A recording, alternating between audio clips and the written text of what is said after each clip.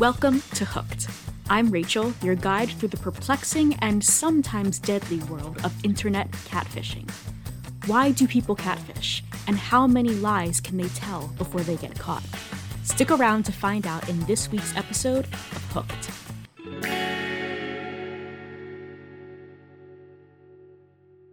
This week's story takes place in Manchester, England, year of our Lord 2003.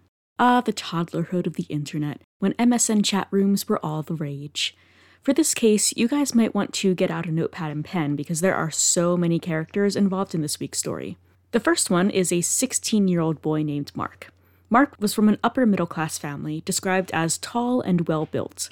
Despite his status and rockin' bod, though, Mark had a hard time meeting girls. And so he took to MSN chat, where it wasn't long before he met a girl named Rachel West. Rachel's profile picture was of a young, pretty girl, and she told Mark that she, too, lived in Manchester. Soon after the two started chatting, Rachel introduced some dirty talk. Being a red-blooded 16-year-old boy, Mark happily reciprocated and suggested to Rachel that perhaps they could turn on their webcams and take their sexy talk to the next level. But Rachel said no. As a woman on the internet, she was leery of being taken advantage of. She didn't want screenshots to start appearing on computer screens all over Manchester. The two continued to talk, and Rachel soon introduced Mark to her stepbrother, John. John was a troubled boy. When he was 4, he had found a book with his birthday on it, but a different name. I guess he was an advanced reader. When he asked his mom about it, she told him that the man he had known as his father for the year or so his brain was making memories was, in fact, not. John's bio dad had been sexually and physically abusive toward his mother, and in John's earlier life had tried to abduct him. But Mum's new man wasn't much better. He was heavily into drugs and walked out on his stepfamily when John was 7.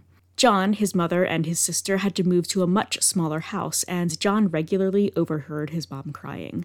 In order to deal with his own sadness, he would poke himself with a cocktail stick. Life didn't get easier for John. In his early school years, he was bullied for his brown skin and called a packy. His tormentors also called him gay.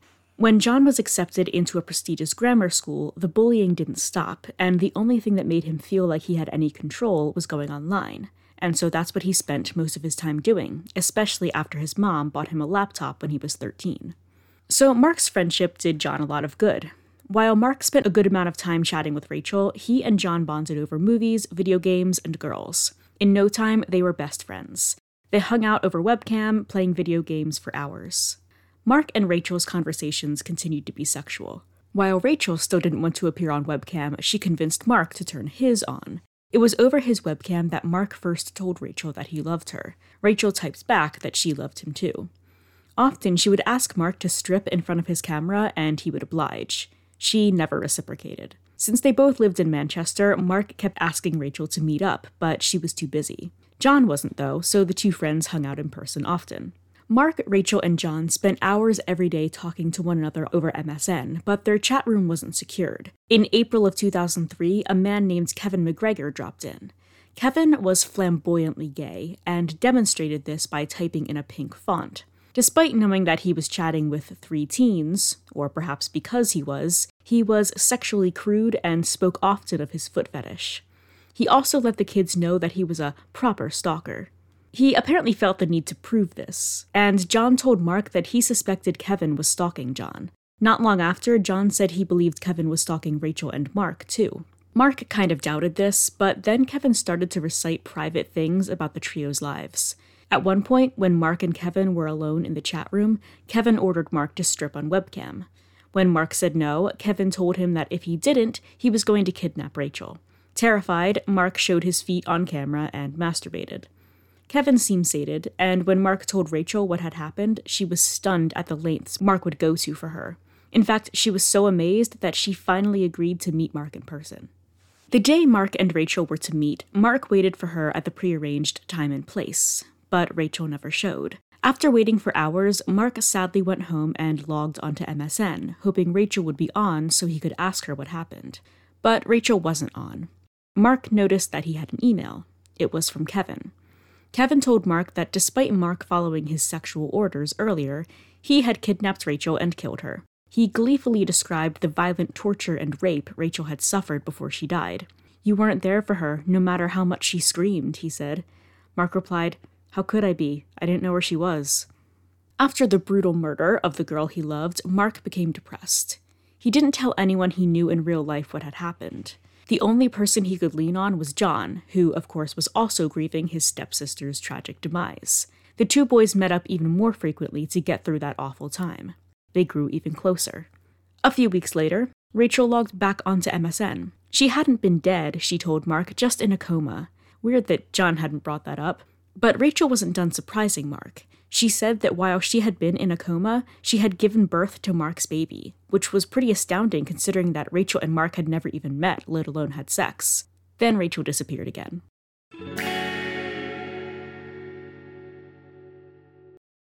On April 27, 2003, while the boys were still reeling from Rachel's disappearance and death and resurrection and second disappearance, they learned that another girl from their group chat had also been murdered, a girl named Lindsay East. Mark and John hadn't been close with Lindsay, but it was still a shock, especially so soon after the news about Rachel. A few days later, Mark received a backdated email from Lindsay. It told him that if he was reading the email, it meant that Lindsay had died while trying to protect Mark and John in her capacity as a junior MI6 agent. Mark was shocked to learn that not only had Kevin been stalking him, but Mark had been being watched by MI6 too. Soon after Lindsay's death, someone new popped into the MSN chat. Her name was Dobinson, Janet Dobinson. Now that Lindsay was gone, Janet was taking her place as the MI6 protector of the boys. She also offered Mark the chance of a lifetime, becoming a junior agent in the British Secret Service. Mark was instantly taken in by this woman, who described herself as a 40-something who was, as she put it, still very sexy. Janet typed in all caps at all times and said that even her husband thought she was just a sexy housewife. Janet told Mark that in order to be made a junior agent, he'd have to pass some initiation tests. First, he was to serve as a bodyguard for teenage VIP James Bell. If Mark succeeded at this, he'd receive £30,000 and would progress to the next test. Mark would later say that being offered this opportunity was like all of his birthdays coming at once. James Bell was 14 years old and worth $548 billion. He had to be protected because there was a secret safe containing all the world's richest jewels, the combination to which only James and the Queen of England knew. And then, Mark learned, he actually knew James. He'd known him for months. James was actually John. Now, Mark didn't just take in all of this information without question. He thought it was strange that he would be asked to do this, but also he'd hung out with John in public plenty of times. Why would John, allegedly a VIP who needed to be protected, be allowed to wander around Manchester with no bodyguard? But Janet assured him that this was all true by telling Mark information only those close to Mark would know. When and where he'd gotten his last haircut, where he'd gone last Saturday, and what he'd done. But Janet wasn't the only one who'd been watching him. According to Janet, Mark's home hamlet of Altrincham was full of secret agents. The clerk at the chemist's, secret agent. The ice cream man, secret agent. The homeless man at the bus stop, definitely a secret agent. Mark's first assignment as James John's bodyguard was to get John out of school on a particular day. Mark successfully convinced John's teachers that John had a doctor's appointment, and the boys hung out in town for the rest of the day. Mission 1, complete. Janet's assignments for Mark to do with John got steadily weirder, until finally Janet came to him with his most important task yet. She explained to Mark that this assignment was straight from the desk of Tony Blair, and if Mark didn't succeed, Janet would be fired. His mission, Janet told Mark, was to make James Bell, John, look gay. Now, let's put this into perspective. It is obviously a weird thing to be assigned to do, but back in 2003, being labeled as gay was at the very least social suicide. Not a lot of high schoolers were openly gay back in 2003. And perhaps because of this, Mark believed that John would only accept being labeled as gay if it was of the utmost importance. Mark was offered yet more money, that $30K hadn't come through yet. The very day he was given this task, Mark went to John's house where they each performed oral sex on the other. Mission 2, complete? In June of 2003, school was out and Mark was looking forward to a carefree summer with John. But it was not to be. Janet told Mark that James had a brain tumor. He was in pain and needed to be mercy killed, from blowjobs to murder in 2.3 seconds. Mark was told that if he succeeded at this, he'd be initiated into MI6 and also get £80 million. Mark asked John about what Janet had told him, and John confirmed that he did have a brain tumor, and it was a big one. Now, since Rachel's demise, Mark hadn't gotten any action, even virtually. Sure, he had blown and been blown by John, but that was just an assignment. He hadn't actually enjoyed it. So when Janet told Mark that if Mark successfully killed John, Janet would meet up with him and they could have sex, Mark was all in. Mark asked Janet how he would know what to do when it came to killing John. Janet told him what kind and size of butcher knife to get and how many times he needed to stab his friend. Then she told him he should wait 20 minutes before calling the police. And in case the murder needed to be called off, Janet would be in disguise in the vicinity and would yell out the code number 6969. Whatever happened, at the end, Janet would show herself. On June 29, 2003, Mark went to go buy the knife he would use in his mission. John came knife shopping with him, but Mark told him that it was a gift for his mom. At 7 p.m., the two boys entered an alleyway behind the local shopping center. Mark looked around, but didn't see anyone who could be Janet Dobinson in disguise. And so he began stabbing John in the chest and stomach, keeping his ears open for anyone yelling the code number. Once John was thoroughly stabbed, Mark leaned down and whispered the phrase that Janet had told him to say to John. "I love you, bro." Then he waited the prescribed 20 minutes, during which time John shouted, "You've killed me." Mark told him, "Don't say that. Don't let that be the last thing you say." Janet still didn't reveal herself. When Mark finally dialed 999, he told the operator that a stranger had come over and stabbed his friend, and gave them the location. Then he fled the scene.